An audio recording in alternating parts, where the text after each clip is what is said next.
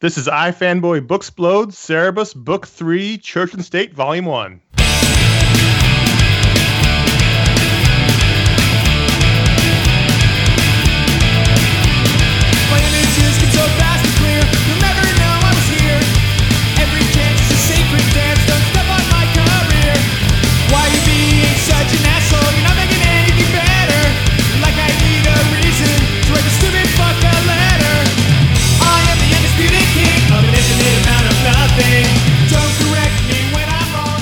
Welcome to iFanboy Booksplode, Cerebus, Book 3, Church and State, Volume 1. My name is Connor Kilpatrick. I'm here with Josh Flanagan. That whole thing's going to have an explainer, I think. But I'll let you get to that. And Ron Richards. The subtitle of this episode is We've Bitten Off More Than We Can Chew. And before we get to our special guest, this is iFanboy Booksplode, the show brought to you by patrons at patreon.com/iFanboy. And now, let's meet our special guest. It's Mr. Alex Robinson. Hello, everyone out there in Nerdland. And his trademark copped introduction to himself. Alex is, of course, the famed cartoonist and podcaster of many shows. I don't have time to list them all. Oh, no, including, no one does. Notably, Star Wars Minute and the newly insane, if I might say, Godfather Minute. Well, I was inspired by you guys with your Goodfellas Minute. I was like, I got to get in on that mafioso action. That doesn't make it less insane. You needed a piece of the action, huh? Exactly. Wet my beak. Yeah. So on this show, on the Booksplode show, we take a look at one graphic novel, one collected edition, one volume, and we talk about it and review it. And if you recall the last show in which we talked about the Street Angel Gang, which was a very, very short volume, Josh joked, let's do Cerebus next as sort of to make up for it. And I'm sorry. That became this thing. I also enjoy that because I was not on that episode where you talked about Street Angel, and I feel as if I was not involved in the decision to read a 600-page paperback. I'm sorry, 592 pages, Ron. 592 pages. So I came back from wherever I was with the news that I had to read, again, Cerebus, Church and State, Book 1, Volume 1. Men and X-Men. Men and X-Men. But I was excited because it's been a long time since I revisited Cerebus, and then when Josh mentioned or floated the idea of having Alex come on, I thought that was great because A, Alex is a cartoonist in his own right, and B, I did not know he enjoyed or has read Cerebus, so I'm excited about this episode, guys. Let's get Alex. Let's get your Cerebus bone. I know that you are a lifelong big fan. I can see his influence on your work for sure. Hold on, we didn't even say who he is. This is Cerebus by Dave Sim. Yeah, and this Gerhard. is and Gerhard and background art, which we'll talk about. This is one of the many books that came out in that late 70s, 80s, 90s period in which indie comics were a bona fide thing, and that. As opposed to now, which is you don't really have that scene as it is now. Yeah, I mean, Cerebus started in 1977, but it really kind of came to maturation in the black and white indie comics boom of the 80s, and you know, and I think kind of that's where it became established as this thing, and then the 300 issue run of Cerebus became a high watermark for independent comics creators. That everyone's going. I know for a fact that there are several people in independent, quote unquote, independent comics who are chasing the 300 marker because of Dave Sim. So, it definitely is highly influential. 1977 to 2004, for anyone keeping track at home. That is a Herculean effort, if there ever was one. Yep. So, Alex, why did I ask you to come here and talk about this with us? Do you know? Because I love Cerebus. Well, it's a complicated relationship. I think that's completely fair. But I mean, you are the biggest Cerebus fan I know, and you know how to work a mic on a podcast. So I thought that's a good deal. Now tell me, yes. When did you start reading it? And I mean, did you start? You wouldn't have been able to start at the beginning. You would have been too young, I assume. I picked it up, I think, when I was, about 1984 or so. Mm-hmm. And I was like a young teenager, and I had been into superhero comics, but was kind of getting a bit bored with them, and so I was branching out into alternative comics. And like you said, they were kind of a viable thing. Man, there's a lot of like people vying to be the next. This is pre-Image, so everyone was kind of fighting to be the third person in the third publisher in the industry. Anyway, so I had I read a recommendation for this book called Cerebus, and I checked it out, and it blew my mind. So issue number 65 was my first issue. Oh wow! What are the numbers in here? 52 to something, isn't it? Or okay, yeah, that would be probably 52 to like 111. So your first issue was in here. 111 goes all the way to the end of Church and State 2. Yeah, right. Yeah. Yeah, you're right. Sorry about that. Yeah. No, that's all right. I forget which issue it ends on. It'd be like 80. But so as Josh mentioned, your first issue is in this volume that we read. Yes, and perhaps not coincidentally, this is my favorite favorite book of the Cerebus saga. Oh wow, this just got way more intimidating. And I assume you've reread it over the years. Have you like? Oh yeah, well, I certainly have. When I was young, and it just had such a huge impact on my life that I reread it constantly, and when you guys asked me to come on the show, I knew I didn't even need to read through it again because it's so burned in my memory. So I love this. But before we get to the actual contents of it, I want to in a pre-internet age, Alex, in 1984, teenage Alex finds out about Cerebus. How did that happen? Like, was it in a fanzine, or was it in at the comic book store? I mean, because that's the thing is that right now you find out about a comic mainly from the internet, right? Yeah. Back then, there was much more of a thriving print fan scene. I heard about it in a magazine called Comic Collector, which was put out by the people who do Comics Buyer's Guide. Is that still a thing? Yes, it is. Yes, it is. Yes. That is still a thing. Okay, good for them. So, this was like the spin-off. They were trying to do a magazine, and they profiled a bunch of alternative comics. And like I said, I was kind of alternate curious. I mean, I mean, it's really the same story as me in the late '90s reading about Strangers in Paradise in Wizard, and then that led me to Strangers in Paradise. So it's funny how those kind of that was how you found out about books back then, and now it's somebody complaining about it on Twitter. So. Yeah, and it's funny also because back then I didn't know anyone else who read it. The idea that nowadays you can be put in touch with 1,000 other fans and fight over every little tiny detail, it was, I kind of developed in kind of a vacuum over there. And I love the idea of trying to digest this volume of Cerebus and having no one to talk to about it. That's why I was so eager to come on, because my head is crammed with so much Cerebus knowledge and stuff that have you ever talked about this? It's literally been almost 30 years of I've been dying to talk to somebody about this. I can finally read my manifesto. And so another thing that Cerebus is famous for is that the phone books are 16 600-ish page phone books that collect the entire run. So when I first encountered Cerebus, which was around year 2000 when we all read the first phone book, it was like a thing to read the phone book. Yeah. To go out and get it and read this giant book. So I'm going to speak for myself, but I might speak for Josh and Ron, but you can tell me if I'm wrong. I read the first volume 17 years ago, and then read this volume. I have never read volume 2 or book 2.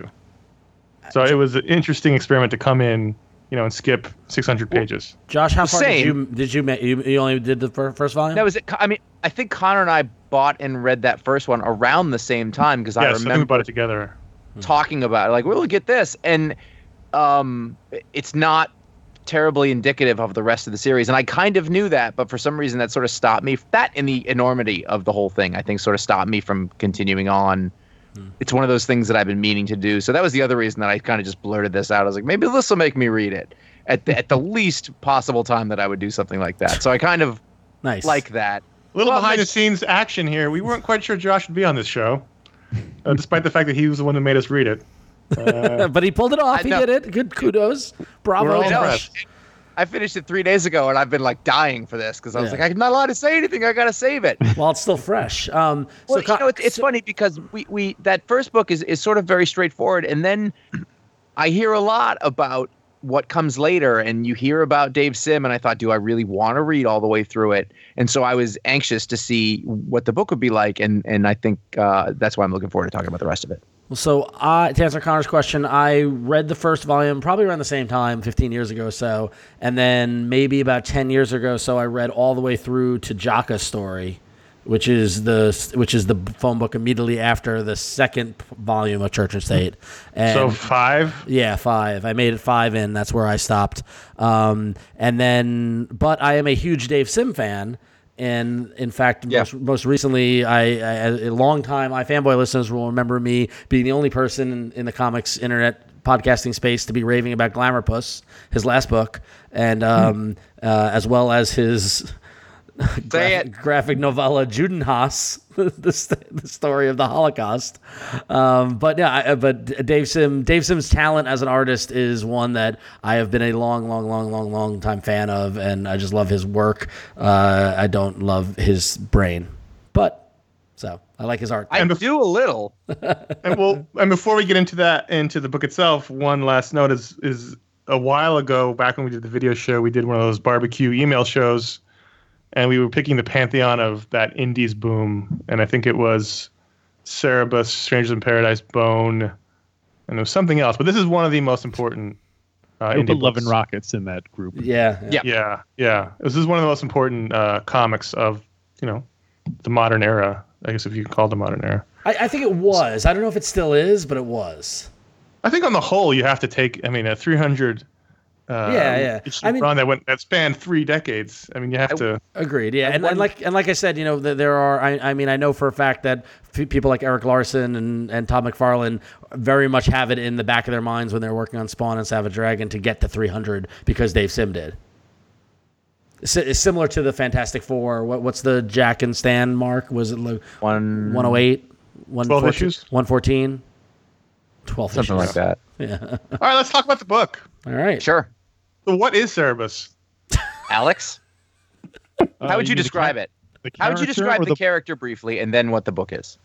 The character is a kind of cartoony talking aardvark in a world full of humans. He's basically an aardvark the way, picture he's like Alf. He's kind of like Alf. He's a lot like walking Alf. around in a world full of... And actually, there were a lot of accusations that Alf was ripped off from Cerebus, but we'll save that for another podcast. Do we have a reference that maybe someone born in the late 80s, early 90s might know? He's like... Did you ever see Ted? That movie Ted with the talking... Yeah, it's like that. Cerebus is like the bear in Ted. There you go.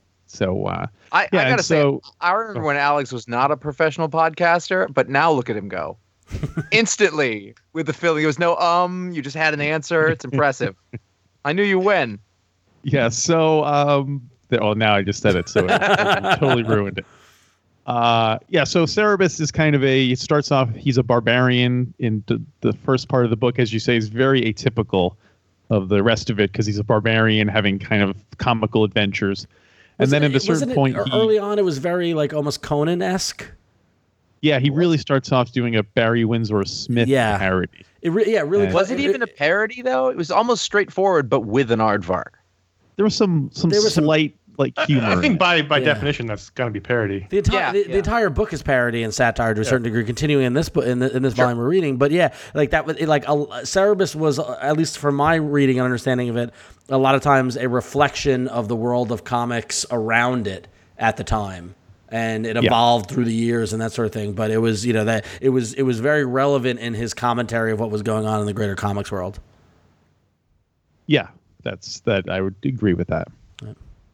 And so by the time we get to Church and State, Cerebus is, I think at the very beginning, he's still sort of a wandering barbarian. He had previously been. Well, I mean, but he's not anymore. So he's sort of a wandering mercenary. And then, and that actually was really fun to sort of fill in the gaps in my head because they would describe things that happened before. And then by the end of this book, he's the Pope of the land. And he goes on quite a journey.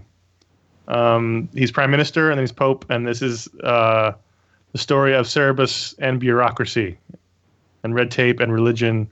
And I mean, this is 600 pages. I flew through this. I loved it. I thought this was really great. Well, it's a lot of it is very manga-ish in that there's not a lot of words per page. There's a lot of, there's 4 pages of Cerebus. I think that's the next. Is this the one where there's there's a bunch of dream issues and him peeing? Yeah, so, this one. There's like a 6-page peeing sequence. Yes. Yeah, so it's not like a dense 598 pages or whatever. No, it definitely flowed. It definitely flowed. Like once you got into like when I would sit down and start, cracked open a beer, sat out on the porch and started reading.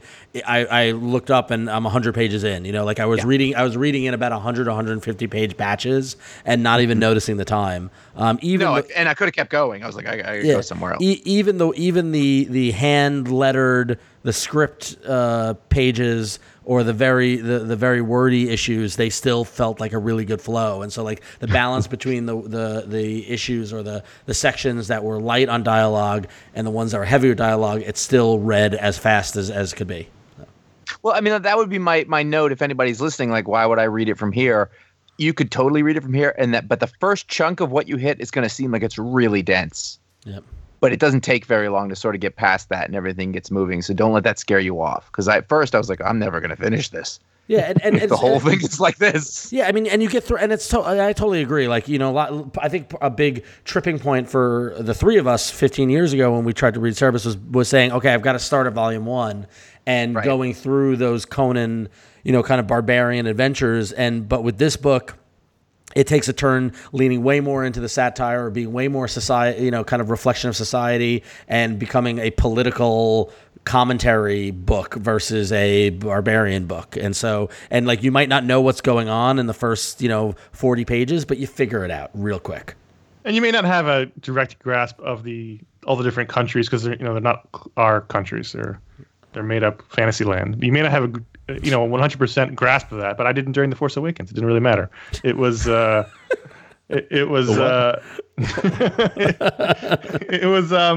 it gives you all the information you need. All the information you absolutely need. You may not have all the details, but you have all the information you need. That was actually one thing that I really loved about Cerebus when I first read it, is that he was kind of famous for not having any previously on Cerebus, or like having characters give you no captions, giving you any exposition, any of that stuff. So it really felt like I loved the fact that he was giving you credit for being intelligent enough to follow along in as much as you were able to. I like the fact that he wasn't kind of dumbing it down for people. And it's also, I think the testament to the book in itself is that I remembered a lot of these characters from 15, 16, 17 years ago. Me too. The Groucho Marx character, and obviously his wife, the Red Sonja parody, and for some reason the Groucho guy stuck with me. Oh, right, that guy, and I literally hadn't read it in 17 years. So Lord Julius. Yeah, it stuck with me, and his Groucho voice is spot on. I mean, there's a lot of this is really good. We're all in agreement about that, right? Yes. Yeah. I mean, like, I expected to like it, but a lot of times you'll read something from 30, 35 years ago and it won't connect with you the same way.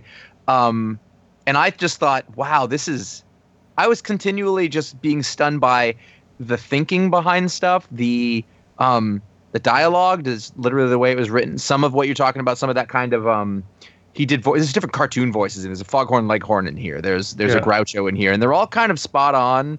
But then and at the same time, then the art is there to impress you. It's really like a total package. And then just the thinking behind some of the parodies, every once in a while, in Cerebus's letters specifically, he will spout off about something about leadership or people or something like that. And even though it's quite cynical, it's really intelligent. And I'm wondering what 15-year-old Alex thought of that. I loved it. Because when I was 15, that's when I started becoming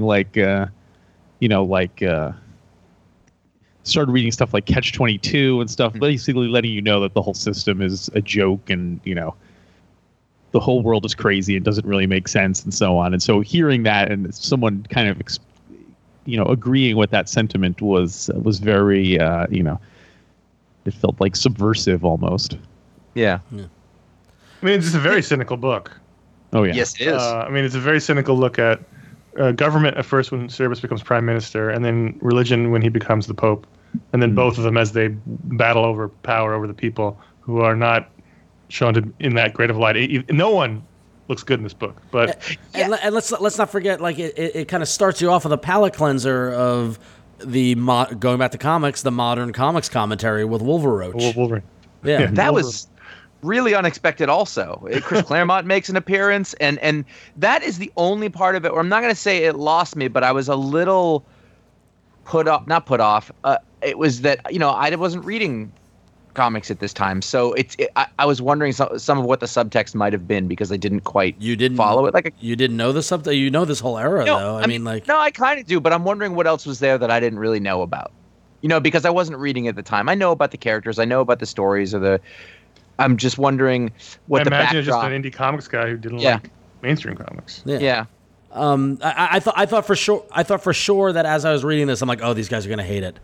I thought for sure, I didn't think you guys were gonna get past that section. Mainly Josh, because of it's taking me out of the story, and why is Wolverine in this or whatever. But I think that's part of what the genius is that in this, absolutely. In this ridiculous kind of 1500s, 1600s era world, having an assassin who is channeling the 1980s superheroes, and when they go through all of his incarnations, and at one point he's Captain America and he's Moon Knight, how he's drawing the parallels between what those characters, the essence of those characters are, versus how they're being used and manipulated in comics, and also by that assassin. It was very on the nose, but also genius.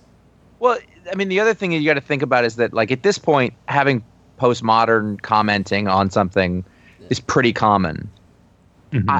I'm willing to say this was fairly groundbreaking at the time. Yeah.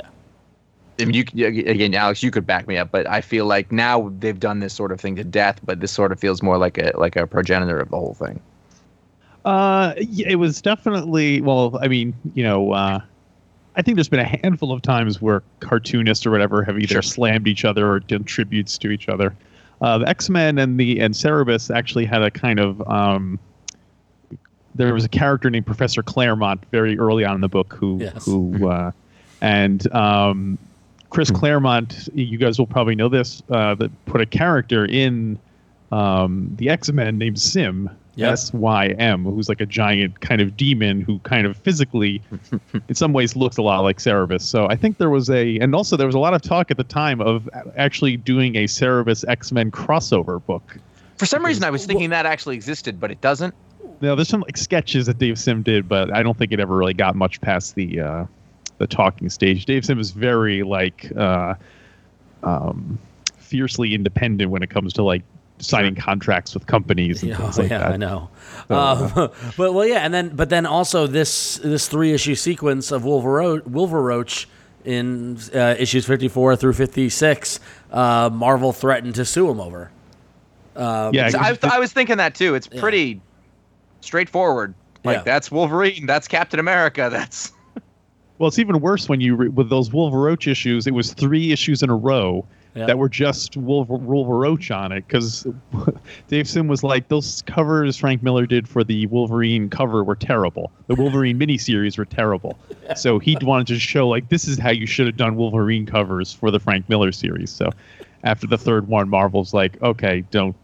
They said, you got to knock it off. We're happy to let you do parodies, and we'll basically give you a waiver if you want to do a parody, but you can't put them on the cover, and certainly not for 3 issues in a row. So that's all. And imagine that happening now. I know. Right? That's the. But so that's the last time I remember doing that was Spawn, when he had all the Marvel characters in prison. That was the Spawn issue with Cerebus in it, actually, issue 10. Right. Yeah. Written by Dave Sim. Yeah. Right. Wow. Goes around, comes around. Let's talk about. So one of the things that's interesting is that you can say it's about church and state, and really, it's a very long treatise on sort of how the worst way that those might work. But at the center of it, though, is that you have Cerebus, who's going through a thing the whole time.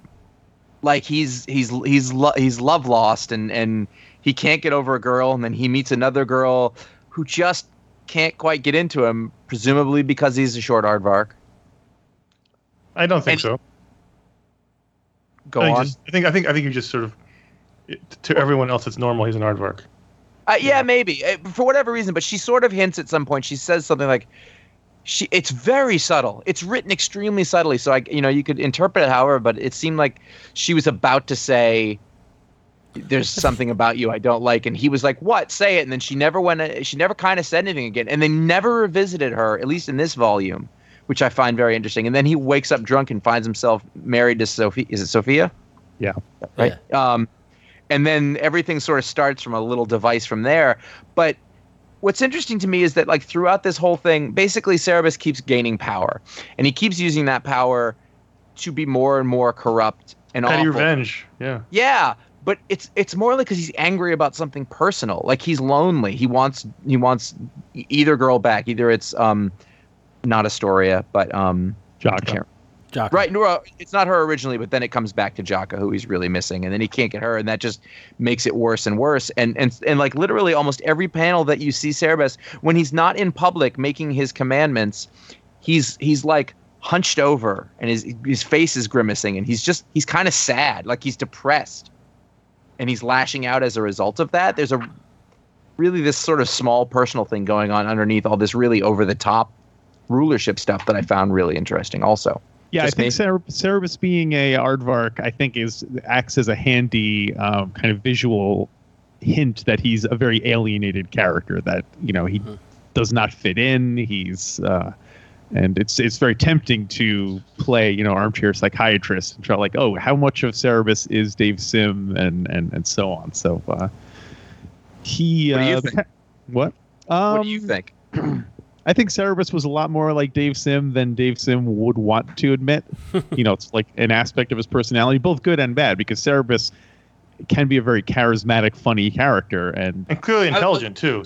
Well, that was the thing. The intelligence is showing through all over the place. Now, say whatever you will about Dave Sim, but I'm reading this going, this person is extremely smart.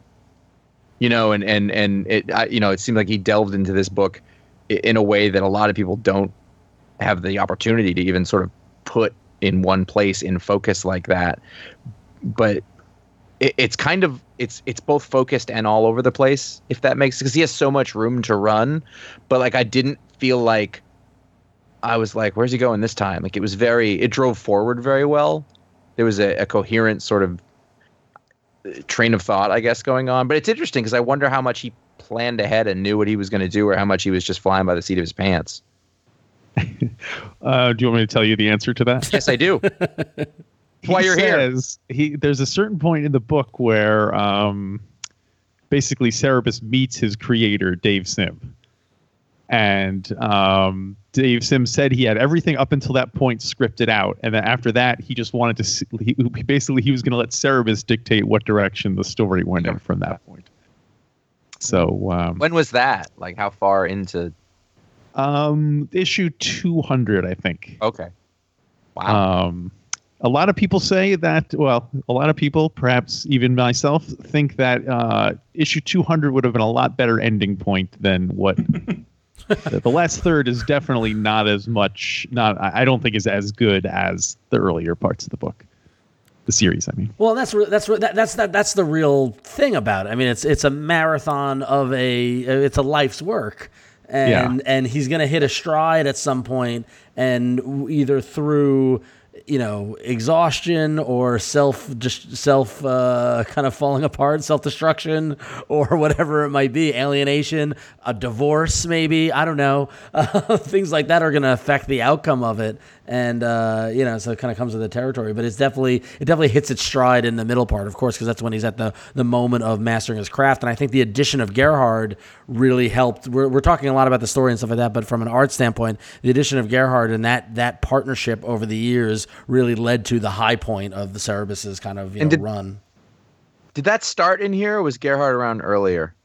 No, he's issue 65. Yeah, you can kind of tell because the first couple of chapters of the book, literally, it's like the most minimal backgrounds possible. Cerebus is up, it's either black and white backgrounds, and then once Gerhard comes in, then suddenly you start seeing and that really freed Dave Sim up to really kind of spread his wings story-wise, because he didn't have to worry about am I going to be able to draw this, because Gerhard is a phenomenal artist who. Now, I noticed at one point there's a title page that has backgrounds by Gerhard for the first time, and from there I went, oh, and I backed up, and it looked like he'd been working on it a little bit before that finally showed up, and maybe that was the last page of it, not the first page or something like that, but. I think issue 65 he might have been uncredited, and then they put that in issue 66, and like they weren't quite sure if it was going to be a regular thing, and then I guess then after that he was just kind of credited in the the indicia of the book. The thrill of agony and the victory of defeat is 293, and this is the first time you see backgrounds by Gerhard, but he's clearly in one before it. And the level up that happens on it when he joins up, I mean, it's like what's amazing is that you have this layering of Sim's cartoonish style with Dave Sim, with Cerebus and the other characters and their their facial expressions, things like that. But then you almost I got vibes of Hogarth in the background. Right, like this classic kind of fit of the time, 15, 16, 1700s, the stonework and the towns and the town square and all that sort of stuff. It's just like an amazing. The backgrounds just added so much definition and just really blew my mind. And when we got into the church stuff, it was great. The hotel. It gave me shades of early Disney stuff where you'd have a character like Pinocchio against a really lushly painted background. Yep. And the styles are almost they're different, but they work really well. And anyway, and I felt that it seemed like they were almost in two different. Cerebus was almost a character from a different book in this book, but it worked really well. It also made him stand out more. Yeah, there really was a point where, and it was probably around when Gerhard started. But even as I went through it, like the layouts, the sort of a lot of this is talking heads. It's not action, but I've still found myself, completely blown away by some of the pages that are just talking. And that's even outside of Gerhard. When Gerhard shows up, I was, there are many times where I was slipping through this, and we've seen a lot of comic books, and I went, oh my God, like look at this. It's really a hell of a piece of comic book work, art. I mean everything, but just the art is really stunning. Like throughout, did that keep up? Like as it gets on later, is he sort of? Oh, Gerhard only just kept improving. I mean, incredible.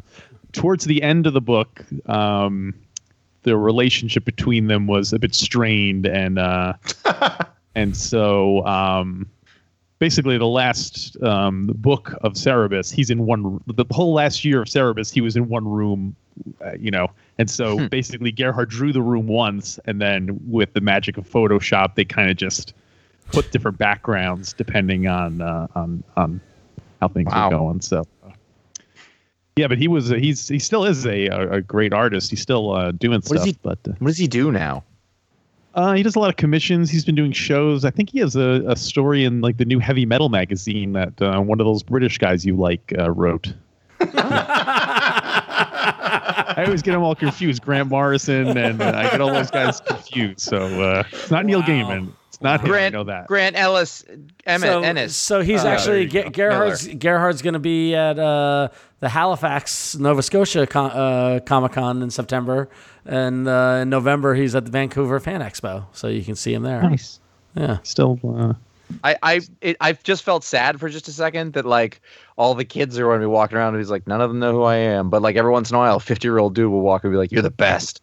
And I was like, that's comics. I want to hire him. I would love him to do my backgrounds in my books. Well, according to his website, he says, if you're interested in a commission, check out my commissions page for a print, click my store. If it piques my interest, I'll draw it. So There you go. There's your challenge. Contact Gerhard and pique his interest. With 400 pages worth of backgrounds for him to do, I'm sure he'll jump on board. Is Gerhard his first or last name? I think it's his first name. He's never revealed his last name or like the whole thing. I guess he's just he's always gone by that. So enigmatic background artist. Enigmatic Canadian background artist. That's a niche. Yeah. Gerhard G. Gerhard. I don't want to throw any stones or get too deep into where Sim went later in his life and career, but one of the things I really got reading this was that Sim was a true genius, and there's often a madness in genius. And again, I'm not saying he's insane, but most I'm saying is he's actually like a genius between the writing and the art. I thought this is a level of comic book work you don't see ever, really. And the fact that he did it so long, no matter what happened towards the end, it's Well, the fact that he did he's a mad genius. The fact that he did it so long, and the fact that he self-published for that long time period, like honestly, without say, and we're alluding to a lot of it. We don't want to talk about it because Dave Sim in the '90s ran into a lot of trouble with some of his opinions and some of the stuff that was depicted in the book and things like that. And his own personal politics kind of got in the way of the work. But without him, you don't have. Without him, I don't have Strangers in Paradise. We don't have, Stray Bullets. We don't have Box Office Poison, right? I would agree with that. Yeah, like the to show that you can do this on your own, the DIY ethic of the '80s indie comics boom. Cerebus was always. That's why Todd McFarlane turned to him for issue number 10 of Spawn, because they felt as if they were continuing Sim's legacy, and he wanted to get Sim in on the action, so to speak. So whether or not you get the political satire of this book or any of the other stuff or the different directions it goes in. Just from the publishing aspect alone, it deserves respect. What's interesting is it kind of had to take place when it did. Yeah. Yes. Like it's this perfect timing for the person to come along with the story. I'm going to keep asking Alex this because it's better than Wikipedia. Do you know how old he was when he started this? Let's see. I think he was probably around 23, 24, something like that. So that would have been like 77. Yeah. So he was born in 1956. He's currently 61. Okay, so he was about 21 when he started in 77. Yeah. So that would have been. I mean, he would have. It's like I don't know. I'm trying to think about what the comics industry was like at that point, but there was a little. I guess he was kind of trailblazing. Yeah, really. I mean, yeah, because what you had was you had Marvel and DC both established in New York. You had at the same time Neil Adams fighting for creator rights in the late '70s, right? You had that. Making his income from Marvel. Yeah, right. No, but then you also had a vital underground comic scene with R. Crumb and Comics with an X and all the underground stuff that was going on, and that's where I feel like this is kind of born out of. And shops. They were shops at this point to support that and, the fanzines and things like that. Yeah, I think perhaps it might even be the same year, but the mid-'70s is when the direct sales market was born, and then you were able to have books like Cerebus, and ElfQuest is another one that was hugely popular at the time and had a huge impact on a generation of creators, but now seems to have kind of been, passed by the wayside. I think... getting back to what you said before about the sort of role model aspect to it, for me, the fact that Dave Sim Gerhard was with him, but the fact that Dave Sim wrote and drew and published and could just basically do any kind of story he wanted, no editor telling him what to do, that was like really seductive to me. I was like, as a teenager, I'm like, I get to draw whatever I want and no one's telling me, you have to change this. I was sold in a second. There's an X factor in that, because how many guys did you go to art school with who felt the same way, who are still making comics today? Oh, very few of them, but right. So there's another thing that apparently you have that he had, that you can put all that stuff together, because it takes a great talent, but also sort of force of will to be able to do all that stuff and get through it, and to say, I'm going to do 300 from a project you started when you were 21. That's insane. Yeah. And follow through with it. And again, like that ended up stopping around the time of a little before, but when he wouldn't have been able to go much further. Like he wouldn't have made it to 400, or at least he wouldn't have been able to pay for his life if he had. Oh yeah, by the end of the book, it was very numbers had really dwindled. It's kind of a shame that by the time he got to issue 300, like nobody cared whatsoever, or very few people cared. It was really kind of tragic in a way. People's entire lives had gone by. Yeah. Like it was like going from being a teenager to being a middle-aged person by the time that it came out. It's pretty tough for that long. Just from an audience standpoint, like how long do I have to read this? Tim Kreider wrote a great essay doing an overview of Cerebus and Dave Sim, and his take on it basically like Dave Sim is really like a very financially successful outsider artist. Like if Dave Sim had died never publishing any of this stuff, and we found it after his death, and he would be hailed as like a crazy genius, and everyone would be like, oh my God, that book, it's so, even the fact that there's weird stuff in it just makes it all the better. And like, he had all these crazy theories and stuff, but the fact that he was a big voice in the community and angered a lot of people and stuff. I think that kind of. He also wouldn't have survived social media. Oh yeah, totally. But it's. I think that's. I think Wait, he's not dead. No, he's not. We're talking about him like he's dead. He's not. No, dead. but he's also very much. I don't want to say reclusive to a degree. He shuns technology to a large degree as well. Am I becoming Dave Sim? Yeah, a little bit. But yeah, but most recently he's had some health problems and he literally cannot draw anymore. So I think that's definitely going to. Which is such a shame because say what you will, when Glamour Puss got announced, and here I am 5 years later back talking about Glamour Puss, guys. But when Glamour Puss, I thought we had put that in the back. when Glamour Puss came out, it was touted as Dave Sim drawing fashion models in a photorealistic style akin to Alex Raymond, right? And everybody groaned because of the misogyny stuff and the women stuff and things like that. And like, why is he drawing fashion models? And very bizarre. What people don't realize was that was like 6 pages at best, and the rest of that comic was him drawing the life of Alex Raymond and the influence on him and an exploration of photorealism as an art style. And as a comic fan, that was like porn. It was amazing to read this, not only this historical telling of the mysterious death or like all the car accident and the controversy and the competition between like him and Stan Drake and like these amazing cartoonists and all that sort of stuff, but then also to see Sim working out at whatever age, 50 something, trying to become the best photorealistic artist he could after 3 decades of drawing Cerebus as a cartoon aardvark, like trying to learn how to draw as good as Gerhard can draw. Like that, like the drive to do that, I think is amazingly inspiring, even if you're a little wackadoo. What do you call it, wackadoo? Yeah.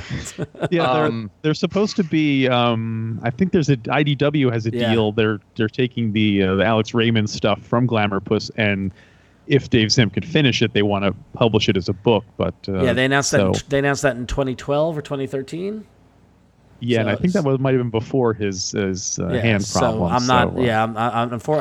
I would buy it in a second, but I'm not betting on it happening. Unfortunately. Well, interestingly, he's been basically having artists audition to get to draw the book. Oh, wow. You know what I mean? Like sending in their most photorealistic drawings, and he's gonna. That was something I'd seen about. I don't know what happened with it, if it's still in progress or. Did you think about submitting? I didn't want to. No, you wouldn't want to work with one of your idols.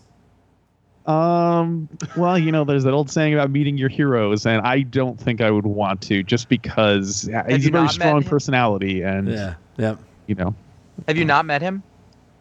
No, I've met him. I've met him a bunch of times. I met him. The first time I met him was when I was a fanboy, and he was at a comics convention here in New York City, and I literally stood at his table for like 6 hours. And I'm not even joking. I literally just stood there watching him, and like whenever there was no people, I would talk to him, and it was, pathetically fanboyish. No offense, but how did he deal with that?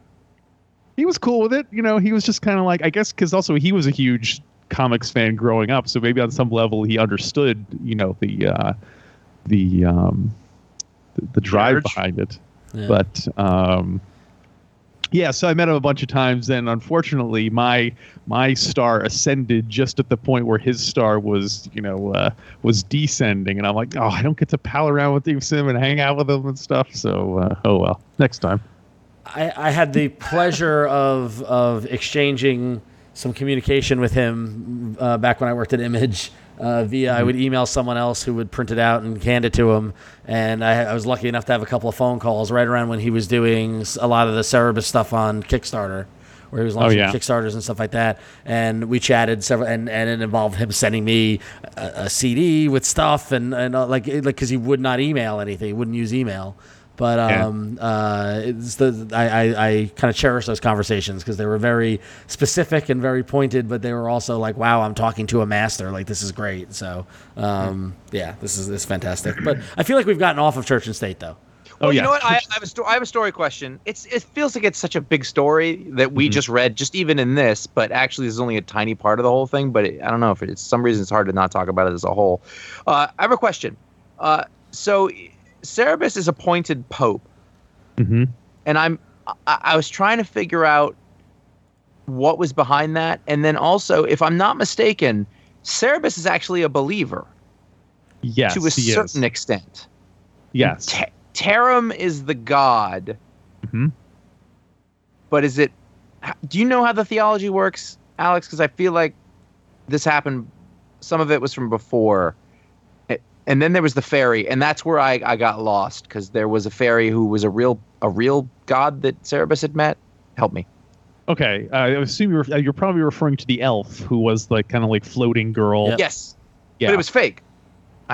Well, in Church and State, there's a lot of Dave Sim throws a lot of like wild elements into Cerebus when he starts sneezing fire, and there's a strange glowing object following him around, and various weird things that Dave Sim said that was basically just him trying to figure out how like kind of the world works or whatever.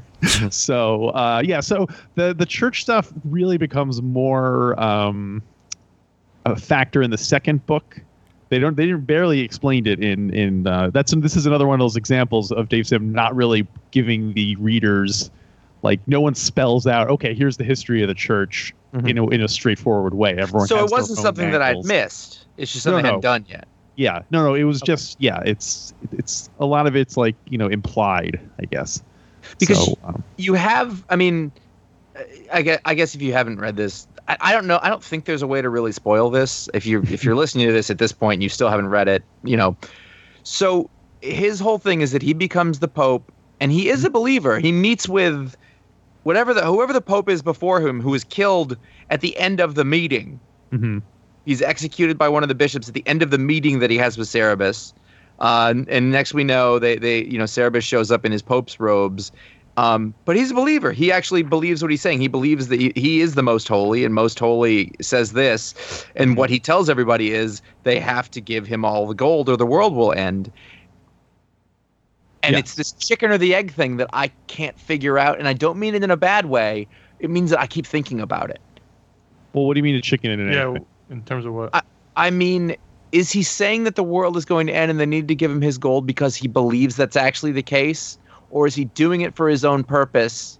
He's doing it for his own purpose. He's lying. He's trying to get all the gold so he can go buy all the armies and destroy all of his enemies. Yeah, he never wanted to be Pope. Like, that's the thing. Like, I realized that he gets back. So basically, when the book starts, he's coming off a stint of being prime minister, and the book starts with him writing his memoirs and talking how awful it was to be prime minister. Right. And you're in meetings and nobody, you can't believe anybody and all this sort of stuff. Has got this disdain. He's wavering in life. He gets sucked back into the world, but on the religious side of things, he gets conned into having to be the Pope. Right, he doesn't want to be in originally, so he figures conned into being prime minister. He's prime minister again, and then Pope, and then Pope, and then Pope after that. Right, exactly. And so when he is Pope, he says the only way I can get out of this is by, fine, you want me to be Pope? I'm going to tell everybody this is what they need. I'm gonna rebel against the people who put me in power. But I also kind of feel like he's buying his own shit. Is my point. Well, I think it's just the power corrupting aspect of it. But I don't think he ever believes that he's going to cause the world to end. Correct. Yeah, I agree with that. That's why he gets freaked out when the supernatural things start happening, because it's like, oh shit, is this actually going to happen? Because there's a big discussion with other people saying you're the most holy, so you say if the world is going to end in 5 days, the world is going to end in 5 days. But what happens when 5 days comes around and the world doesn't end? Like, that whole conversation I found fascinating, and trying to navigate around that deadline that he added in the moment. But there's the other conversation with the elf or fake elf where they were like, you need to stop saying that. Mm-hmm. Right, but it was a fake elf trying to get him to stop saying it. Yeah. See, none of that's okay. Yeah, but that's also why he's freaked out, because he didn't think it was real, and then when these things start happening, whether they're real or not, he doesn't know what the hell's going on. Well, I don't know. That was my take on it. That was my take on it. Right. Well, so here's my warning. As I was saying, Dave Sim throws a lot of like wild card elements in it, and a substantial portion of them are never like adequately explained. I don't think wait. we ever find out who the fake elf is. Wait a second. Are there plot holes? Yeah, go figure. Oh my gosh. Are we gonna have a blog post of all the plot holes in Cerebus, Connor? Well, No. it's not plot holes so much as just things that are not explained. Sometimes in Like, life, Ron, things aren't explained. Yep. yeah, there's a lot of just weird stuff that Why are we is- still doing this? Don't explain. Yeah. That's a good point. Who's sorry, there's a lot to go over as I flip through this, and I find myself going, oh wait, does this get explained? There's that blonde dude whose name I can't remember, who basically goes to see Cerebus. Bran McMuffin. Yeah, and he's, I can't tell where he's coming from. He is a true believer. Okay, that's what I thought. But again, like there's that element of doubt, which I like. This is the thing I like about it. There's an element of doubt with everything. I'm like, wait, is this really happening? Okay, so he is a true believer. That's great. Yes. That's really fun. I really like Sophia as a character because it started off as this sort of one-note parody thing that I remember from the first volume that I read. And she starts off as one thing in the beginning, and in the end, she's like the only person who speaks to him like he's a person. And he can't. At first, he doesn't care about her, and then he can't get her on his side, and then he feels really lonely when she leaves him. But then that leads to the heartbreaking scenes with Jaka. Yeah. Which is so she finally leaves. So she is used as a pawn to he's forced to marry her, and that's part of the deal. Sophia. To get him Sophia. Sorry, Red Sophia. They get married while he's drunk, and Weishaupt uses that as leverage to get him to agree to be the Pope. And so he's with Sophia for a long period of time. Sophia realizes that they don't have a good relationship, and she finally bails, right? And that whole sequence was fantastic. And then Yes, it was. Then he gets depressed, and he finds out that his true love Jaka is in the city, and so he summons her, and they have this conversation, and that ripped my heart out. That was fantastic. And basically she has moved on and has married someone else, and yeah, he's not great, but he takes care of me, and I don't have to worry about it, everything. And Cerebus drops the Pope robe and puts on his old vest and says, "Come on, let's go right now. I have all this gold. You and I, let's go." And she won't go. And then he lets her go because he loves her, and she won't even take gold. Like she's not living an easy life, and he says, "Here, take a bag of gold." She won't even take that because she's pregnant with this other man's child. And when he hears that, he runs and gives her the money, but she won't take it. And like that was like a high point of this book for me. I mean, admittedly, because I'm a sucker for the romance stuff, but also you have to. It takes a while to get there because that's the third romance in the book too. So you're watching him just get beaten down, and you finally go, "Oh, now he's found what he wants. Oh, he's not going to get that," and within the book, he never recovers from that. He just keeps getting beaten down more and more, and then he gets his weird cold, and he's in a position where he has all the power. He's getting everything he wants. He's got all of the gold. No one can oppose him, but he's miserable. Yeah, and it's very compelling.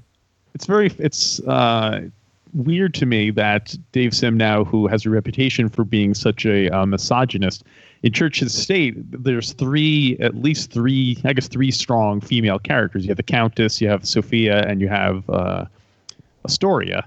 Yep. And it's just kind of, I guess sad to me that like at one point he was capable of writing kind of well-rounded, female characters, but towards the end of the book, it becomes much more like, we know what happened. Yeah. So unfortunately, life, art starts mirroring life, and things don't go his way, and so his characters, he turns on his characters to a certain degree, I guess. And it's hard. I mean, and it's funny because this book is about separating church and state, and it's hard to separate art from life, right?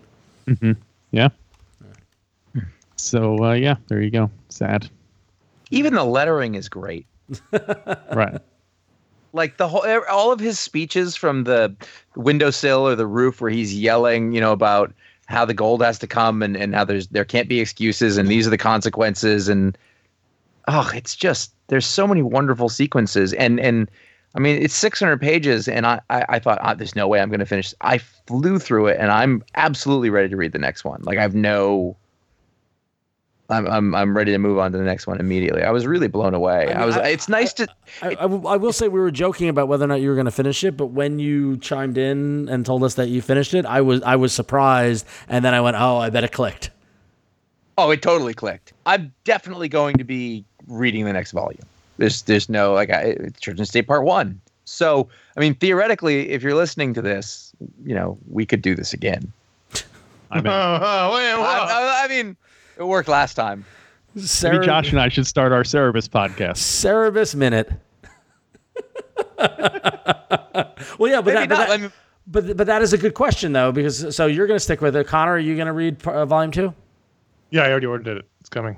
All right, cool. I probably will do the same, so maybe we will revisit it. Are any of you guys tempted now to go back to read the second volume, High Society, I suppose where I he should. was prime minister? Yes. Interesting. Are you going to read it? Yes. Are you going to read it before or after Church and State Volume 2? No, I'll read Church and State Volume 2. I've already read Part 1. But I might go back and get 2. Then I'll have the first 4. All right. And Alex, you said you feel like this is a high point, the Church and State storyline?